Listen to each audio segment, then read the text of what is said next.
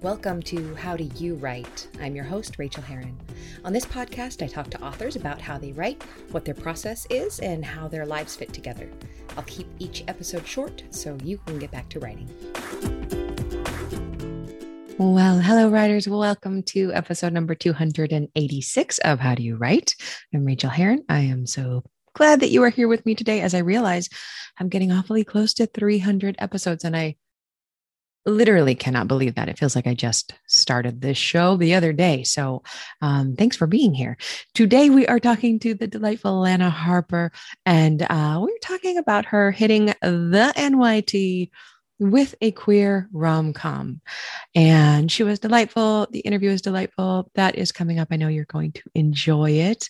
Just a little bit of a catch up around here. What's been going on? Oh my goodness. About 30 seconds ago. Okay, no, wait. I exaggerate, obviously. About 3 minutes ago, 3 whole minutes ago, I just got an email from my editor at Penguin Random House. And she said that the New Zealand edition of Hush Little Baby, which is the thriller that's coming out in paperback this May, will be coming out in New Zealand. And that is something I am so excited about. And it may be surprising for some folks. I sold my book to Penguin Random House. They got world rights. And I have to say it is confusing for all of us, including me, my editor, my agent. Probably I have a foreign rights agent, and probably none of this is confusing for her, but it's confusing to the rest of us how the publishing industry works. So I think what happens is that Penguin Random House, at its various offices, which are only tied to the other Penguin Random House offices via the fact that they are owned by the same parent group. I think that what that means is they get an option to print my book if they want to, but they don't have to. And if they've already got books on their list that they want to be printing, then they won't pick up all of Penguin Random House's books, which makes sense. But that meant that the first book, the first thriller, Stolen Things, didn't come out in Britain. It didn't come out in Australia. It didn't come out in New Zealand, places where I have traditionally sold well. So that was a bummer, but I couldn't really do anything about it. But now I live in New Zealand, and there is a special interest angle on me because I am a New Zealand citizen. I am a Kiwi. My family is here. And using that and telling them that I have contacts in bookstores, which I do here, astonishingly enough, but that, of course, that's who I've been making friends with, was enough to make Penguin Random House Australia say, yes, we will produce an independent version of this book for sale in New Zealand. And that pleases me so much because, y'all, this is a small town. It is a small country.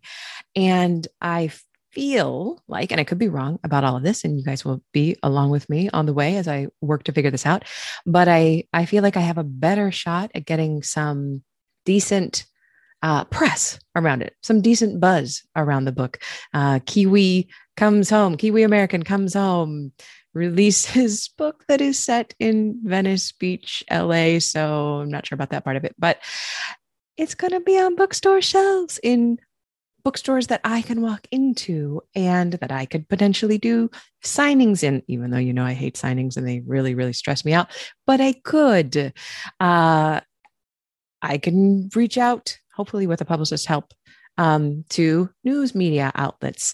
I'm going to find out what that means in terms of publicity on the ground here. I may have to do a lot of it myself. I may have to do all of it myself, which is always the case with a traditionally published book. Here is my opportunity to plug Dana Kaye's book that I always talk about. She's been on the show before. Her book is called Your Book, Your Brand. And if you are wondering whether you should hire a publicist or whether you can do all of this yourself, please go buy her book, Your Brand by Dana Kaye, Kaye. She's the best publicist in the industry, and she wrote a book about it. So I'm going to push that right here. I'm going to be brushing off my copy and maybe looking into how to write a press release and how to do outreach, things that I have studied before and done before without a lot of oomph behind it, because I definitely get distracted by shinier objects like writing. Speaking of writing, this has been a fun week because I started the new book It's called the Seven Miracles book. And that's probably how I will be referencing it. That's a reference to the working title, which is obviously just a working title. But I started it. And what I mean by starting it, and I wanted to make this clear, is that I've spent every day this week during my writing time, I have been plotting and brainstorming and asking myself questions about the book. On the Clifton strengths, I am number 2 intellection, number 1 input, number 2 intellection. Intellection is a strength. It's a great strength, but it means I'm a slower writer than many people because I need to have intellection time to do the work of thinking.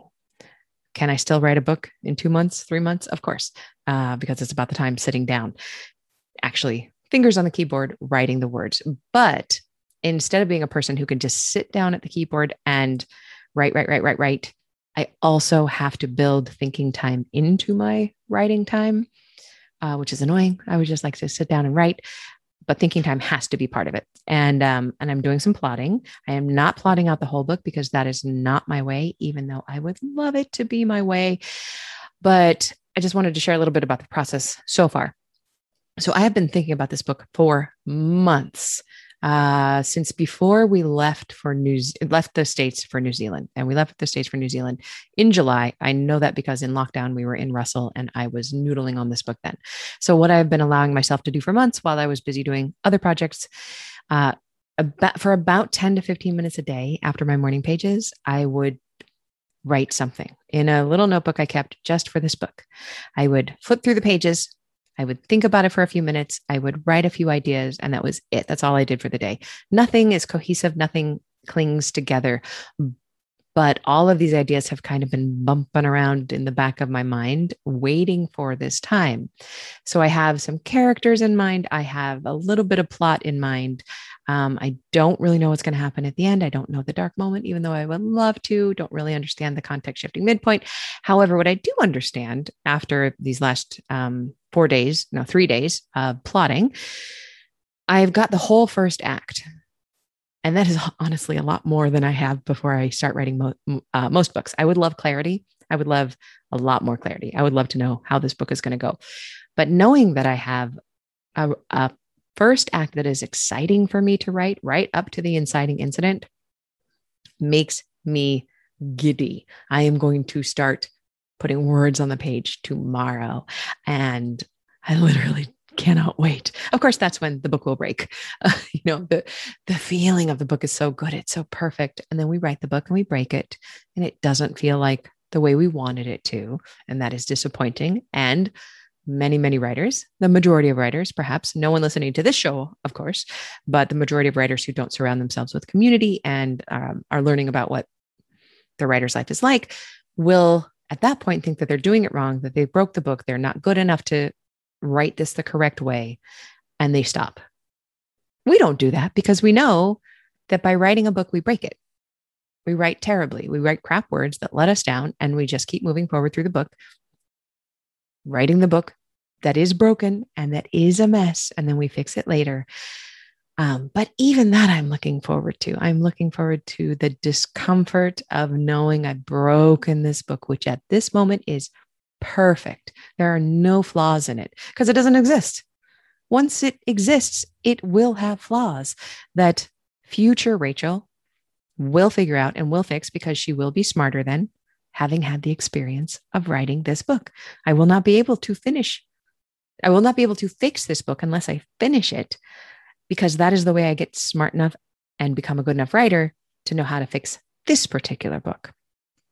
I know you've heard me say this 1,000 times, but sometimes it's the 1,001st time that someone says something to you that it breaks through whatever block in your mind was holding it out. And I get those emails from you sometimes where you say, I've heard you say it before, but oh my God, it makes sense. I know what you mean now. And here's what I'm going to do about it. And I love getting those emails. So please keep sending them if you are feeling any of this. Thank you for reacting so well to Eileen's episode last week. I think a lot of you really, really loved that. And it was so fun to talk to her about that stage of the process, the editing stage, working with an editor. that stage of your book. So thank you for that. Well, what else is going on? I think that's about all, but I did want to catch up on thanks to new patrons. Thank you to Anna Strukel and Katie M and Susie Howe and Books and Chocolate, who is a wonderful writer, Nikki Woolfolk. Hello, Nikki. Thank you. Thank you so much. Ellie Ash and Zoe edited her pledge up. Thank you, Zoe. And also Marianne Lewis and Rebecca Mongreen. Thank you, thank you, thank you, everyone. It means the world to me, and it means that I get to spend this time doing this for you, with you.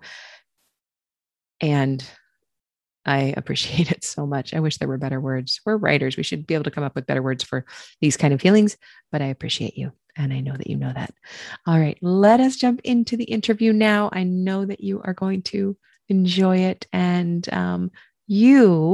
I always like to take a moment at this point, right before we jump into the interview, to direct it back at you. This is your time to think about this week.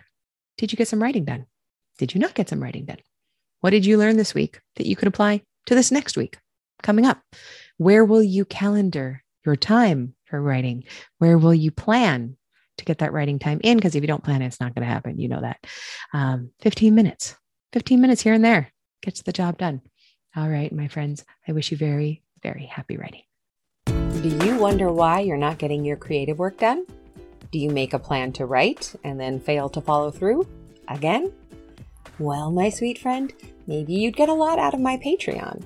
Each month, I write an essay on living your creative life as a creative person, which is way different than living as a person who binges Netflix 20 hours a week, and I have lived both of those ways, so I know. You can get each essay and access to the whole back catalog of them for just $1 a month, which is an amount that really, truly helps support me at this here writing desk. If you pledge at the $3 level, you'll get motivating texts from me that you can respond to. And if you pledge at the $5 a month level, you get to ask me questions about your creative life that I'll answer in the mini episodes. So basically, I'm your mini coach. Go to patreon.com/Rachel, Rachael, to get these perks and more. And thank you so much. Okay, well, I could not be more pleased today to welcome to the show Lana Harper. Hello, Lana. Hi. Thank you so much for having me. I'm so excited to talk to you. Paybacks, which was amazing and so good and so charming and wonderful. And I can't wait to talk about it and writing, but let me give you a little bit of a bio here. Lana Harper is the author of 4 YA novels about modern day witches and historical murderesses, written as Lana Popovic. Is that how you say it? Popovich. Yep. Popovich, sorry. Born in Serbia, she grew up in Hungary, Romania, and Bulgaria before moving to the US, where she studied psychology and literature at Yale University, law at Boston University, and publishing at Emerson College.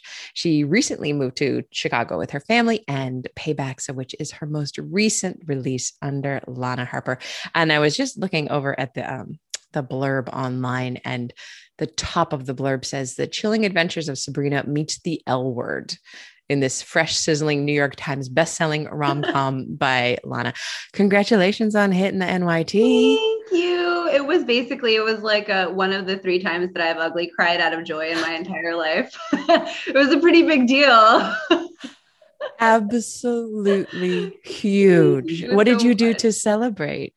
I had already been low-key celebrating that day because just like maybe an hour before that, I had found out that I hit the USA Today list. So I was like, oh, like that's clearly going to be the event for today. Amazing. Like this Serbian immigrant is going to go have some wine. So I was having my USA Today wine. And then I got a phone call from my editor and I was like, oh, surely we're about to talk about how cool that was.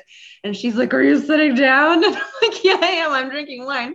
And then she told me, and I just dropped my wine, like just absurdly dropped it in like very melodramatic fashion, but I do not on purpose.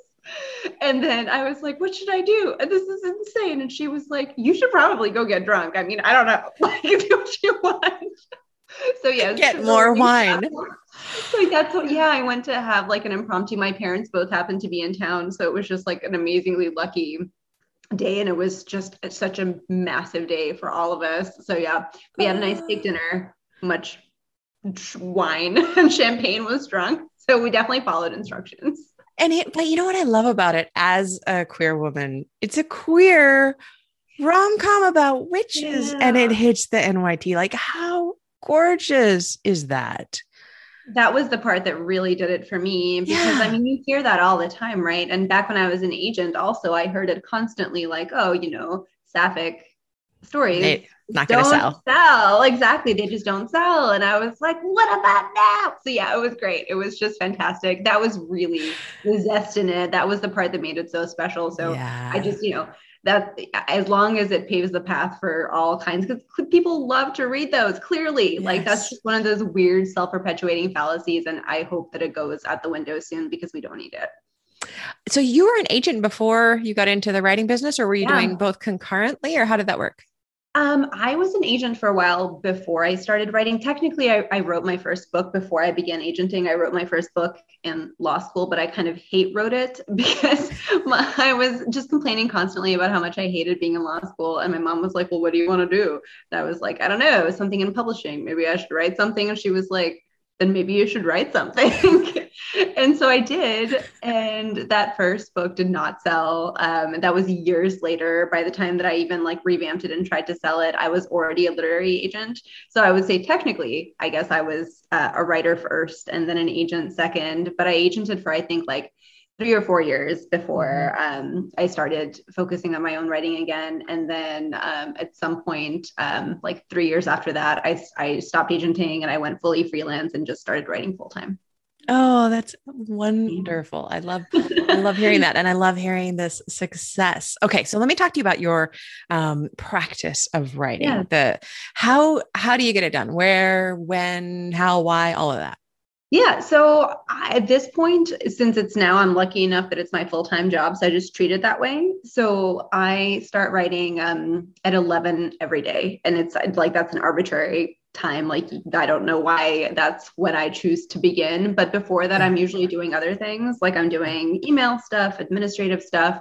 And then at 11, I'm like, all right, like it's time to get this done. And typically, I write for 4 or 5 hours. I'm trying to hit 2,000 words minimum.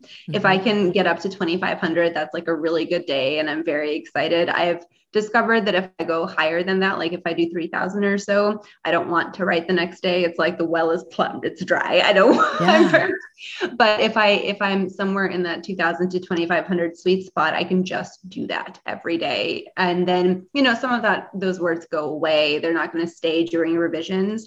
But to me, it's very important to be like, this is a job. I'm going to sit down. Something's going to come out. Maybe it's going to feel like teeth pulling today. Maybe it's going to be very effortless. But the fun part is like I've discovered that I can't tell the difference when I go back. I don't know which of the writing is the bad days and the good days.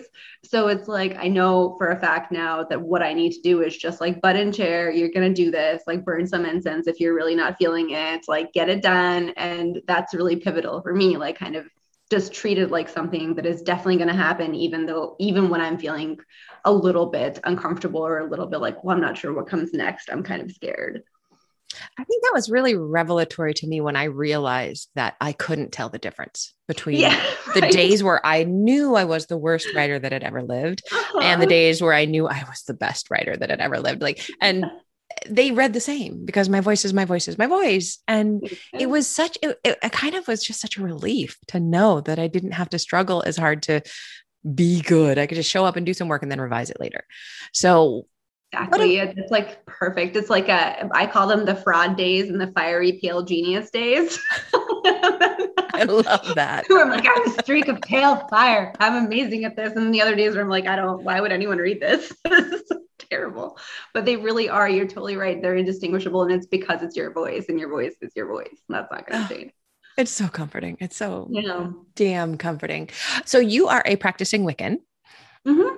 I am a practicing witch-ish. The only thing I really love and know is tarot, and I love and So know actually, my you and I are tarot. alike in this. I am a practicing witch-ish as well. I used to be like a formal Gardnerian witch, but I don't do that anymore. It's very time consuming and like a real commitment and the sort of thing where like if you're kind of lazy and haphazard like me, you just can't really do it. So yes, I do a lot of tarot. I burn a lot of candles and incense, and I'm just like, yeah, we're doing the witch thing. Light. I love that we have that in common. I'm also like Buddhist and I'm ish a lot of things because I don't have the time and energy. But I was going to ask you like, what things do serve your writing now? Do you ever use tarot in your writing? Do you? I include tarot in my writing sometimes. Mm-hmm. I just recently was doing an event where someone was like, oh, do you use tarot as an inspiration? Like, will you do a reading before you write a scene or something? And I was like, that had never occurred to me. Never, but it's actually cool. Never occurred to me before either. Right? That's a great idea. I was like, what an awesome idea. Gonna try it now. Like, thank you for this. Gonna go in my acknowledgements if this works out. But I had never even considered using a tool like that as something to do, because I think I approach weirdly writing as this very kind of secular, pragmatic thing in some ways. And tarot is so emotional, at least for me.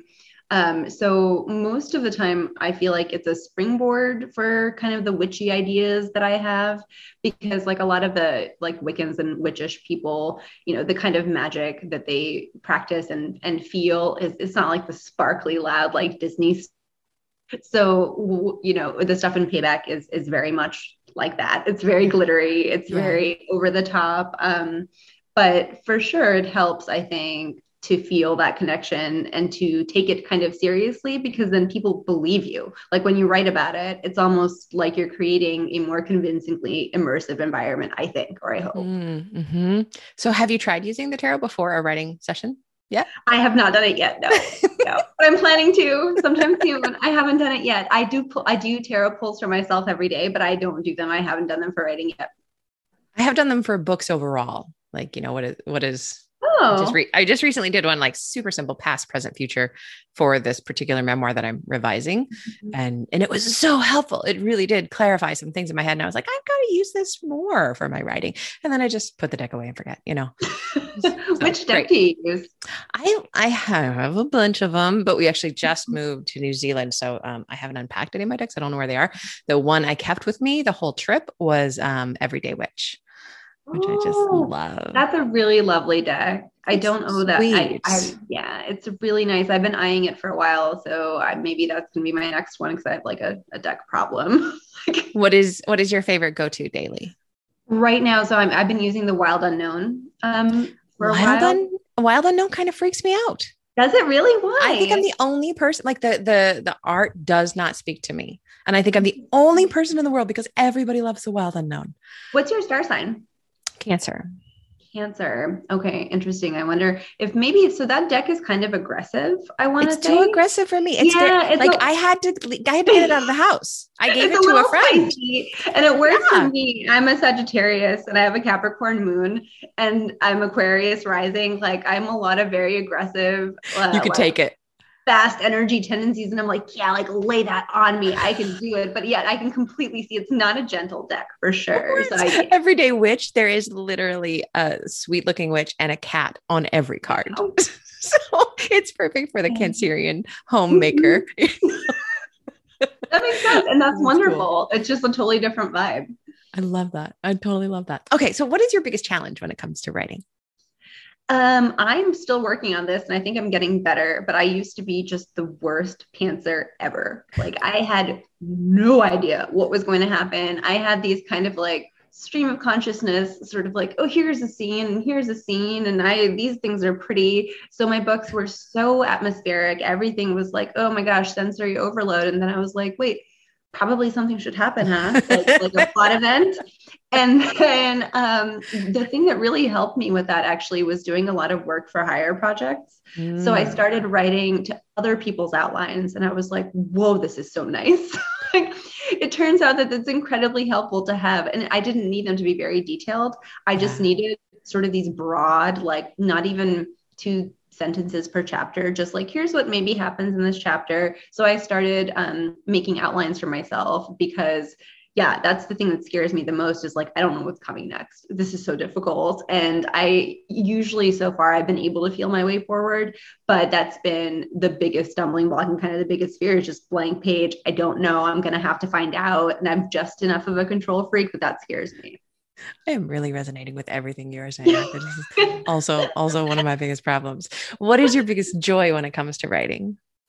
I really love when things organically happen and you're like, whoa, I had no idea this was going to happen. And I don't know Yes. how my brain did it. Like, I don't know. It's almost like I had this core idea and I did some weird lucid dreaming while I was writing. And it's like I found a place that was supposed to exist, but I had no clue that this is where I was going. And it's those weird moments where it just makes me feel like writing is a vocation where you're like, Yeah. really genuinely channeling something that maybe exists outside of you, because it's like, how did this even happen? If it is my brain, that is incredibly impressive and cool, because I really had no clue what was going to happen. If it's not my brain, wherever it is that I found this is equally awesome. So I just love those moments where things go like take like a left turn or something happens where you really couldn't see it coming, but then it's like you were setting it up the whole time. So Yes. those are And you think, how did I not see that coming? It's the yeah, most obvious and beautiful beautiful. solution for this problem, but you did not know it. And then your readers don't end up knowing it either. They don't see it coming because you didn't see it coming. Yeah, there's this audible sound I hear in my head sometimes when that happens, and I call it like the shunk, when everything just goes shunk. Oh, that's where you were. Why weren't you here yesterday? That's an awesome, very magnetic sound in a way. Yeah, exactly. That's a good way to put it because they really are. Yeah. They're snapping together in a really big, heavy Mhm. way. Oh, I love Yeah, that. or like Can you? seismic, or like plates, like Yes, yeah, that were subterranean shuffling. meant to be together. Yes, Mhm. exactly. Can you share a craft tip of any sort with us? I feel like I have a solid catalog of stuff that works for me, but I think putting yourself in the same mood for writing Mm. is really helpful. So How do I you don't do it? I like to like I always have my black tea before I start writing. I need a little bit of a caffeine boost, but typically it can't be coffee because I'm just like, I don't know. I'm thinking too many things. I'm getting a little antsy. So I like the black tea. And then for a while, I don't do this anymore, but I found it very helpful. Having similar smells happening at the same time. This is for people who are just like oriented that way. Some people hate that, but Mhm. I used to burn incense for certain books, and I would just associate that smell with that book. And then I'd be like, all right, like it's time to write this. And my brain would just switch into that gear. And it was really, really helpful, especially if it was something that I was dreading for whatever reason, or if it was being like a difficult book. That was a very helpful kind of like a guiding smell to get through it. I find it interesting too that you said that you used to do it and you don't anymore. And I also feel the same way. I used to do those kind of things and I do less of that now. Do you think it's just that we get more used to being in the work and showing up for Yes. it? Yes, I think you Yeah. just train your brain. You're like, okay, so I need the zone. I know that I need the zone at this particular time. I honestly think it's just like anything else. And it's a little bit like banal to frame creativity that way because it is very joyful and ecstatic, when things fall into place. But it's also work, like, and it's a Yeah. habit like anything else. So I think all of those sort of shortcuts keep getting trimmed. And now I just am like, all right, I need to do this, come on, and then it happens, and I don't necessarily need as much of those like trick stimuli anymore as I used to. And it's kind of cool to know that other people have that same path, because I'm like, Yeah. maybe I'm being a little bit too pragmatic about it now, or I'm being a little bit too, I think maybe our muscles are just stronger, honestly. mm-hmm. Like now my, I used to have the whole routine and the perfect Yeah. candle and the exact right setup. And now it's like, your 11 o'clock is my 9:30. When 9:30 rolls around, I've done my meditation, I've done my journaling, I've had my black tea, and 9:30, that is now my space. Then my brain says, okay, it's time to work. Yeah. So yeah, that's That's awesome. It's really awesome to hear reassuring. that. I can also, the other thing that I find very surprising is that the longer that I do this, and it's years and years now, I can do it even distracted now. And I wasn't able to do this Yeah. before. Like I can do it now. Like I'll have a toddler running around like, Mama, Mama, fire truck. And I'm like, yeah, just a second. I have this sentence happening. Or I can do it even if emails are coming in or something's going on. I didn't used to be able to split focus. It had to be like, absolutely everything had to fade away. And I think now it's not like as clean as when I'm doing it perfectly focused, but it's really reassuring to know like I can get words on there even if I'm not 100%. I find it comforting I to find know that that can happen. incredibly comforting. And I really do think that like every time we get distracted and pull our brain back to the page, just like every time we get distracted in meditation and pull our Mm-hmm. mind back to the focus, it's like one tiny little brain push up And our brains, Yeah. and this is, for the listeners that your brain does get stronger. It gets easier. It is not always as hard as it is when you start to sit at the page and yeah. I remember how I used to agonize over paragraphs, and now I'm just like, we got to go. Let's get this done. Like, I used to reread like 10 pages to get myself psyched up. And I'm just like, oh, who wastes time with that? No thanks. Like, maybe I'll do like the last 2-3 sentences in case. But most of the time I don't even. So no, brain push-ups, a wonderful metaphor for that. That's exactly what it is. What thing in your life nowadays affects your writing in a surprising way? I would say probably how much sleep I've gotten.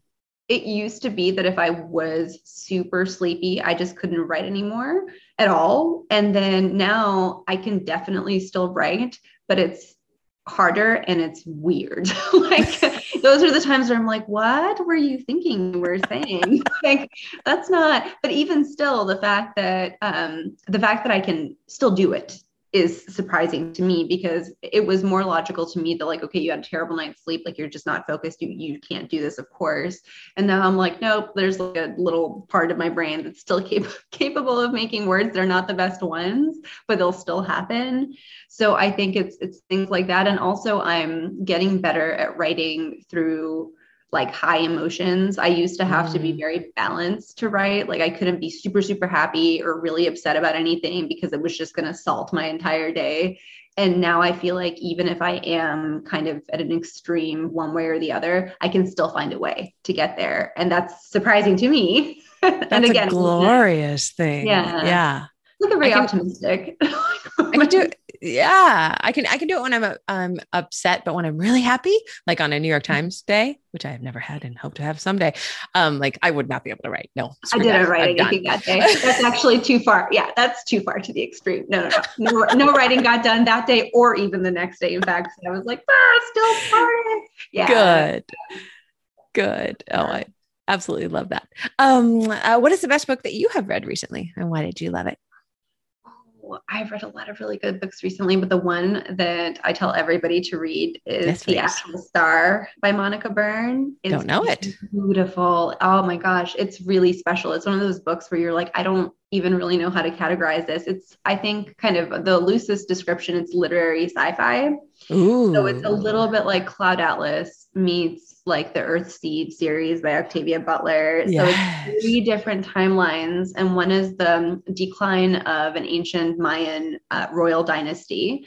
And it's the siblings who head that, and you see it through their eyes. And then there's the contemporary storyline, which is a Mayan girl in Minnesota is making like a pilgrimage to Belize in search of the underworld, afterworld of Xibalba, which is like a Mayan concept. And then there's also a third timeline, which is like a far future utopian nomadic society in which there's a complete dispersion of attachment. No one owns anything and you can't really have relationships, but there's no war, there's no hunger, there's nothing. Everyone just travels. And it's based on the experiences of this Mayan girl in our contemporary timeline. So the whole book is about like reincarnation, past lives, development of religion, the way that climate change acts on human behavior. It is like the I get like nerd chills thinking about it. It's gorgeously written. It's very cinematic, and it's like more accessible than those books tend to be. So it's like, I am buying it for everyone. I hope everyone reads it. It's really worth it. Tell me the name again.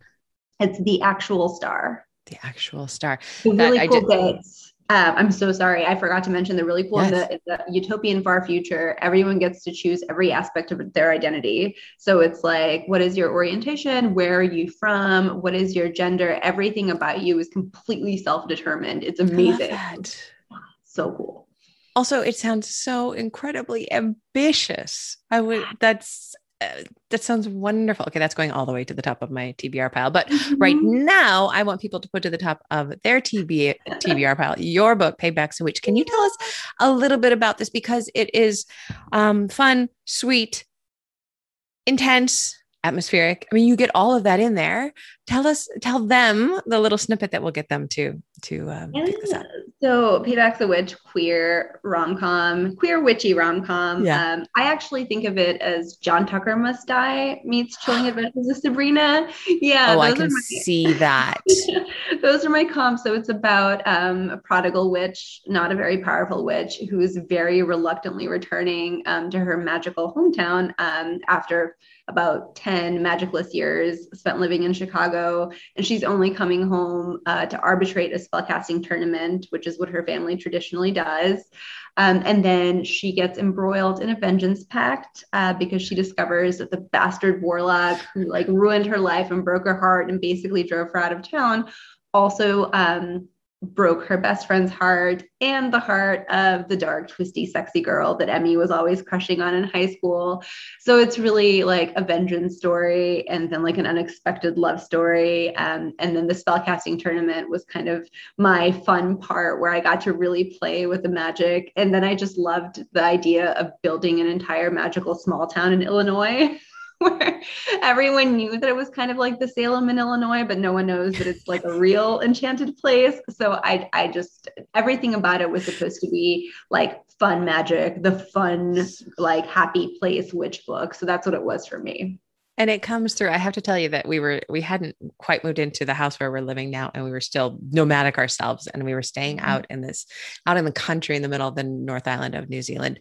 And they had this outdoor tub that was in the middle of literally the cow field, and the sheep are right next.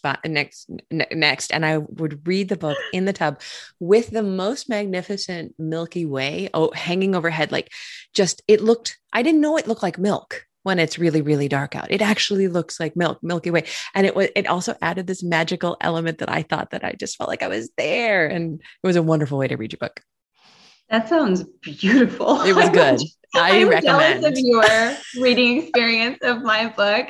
The only way that I can connect to that is that the sky, I used to spend a lot of time in the Montenegro mountains back when I was little. That's where my dad is from. That's the only place where I've seen skies where you're like, oh, that's why it's called the Milky Way. Why it's called that? I kept thinking like, why isn't that cloud moving? It wasn't.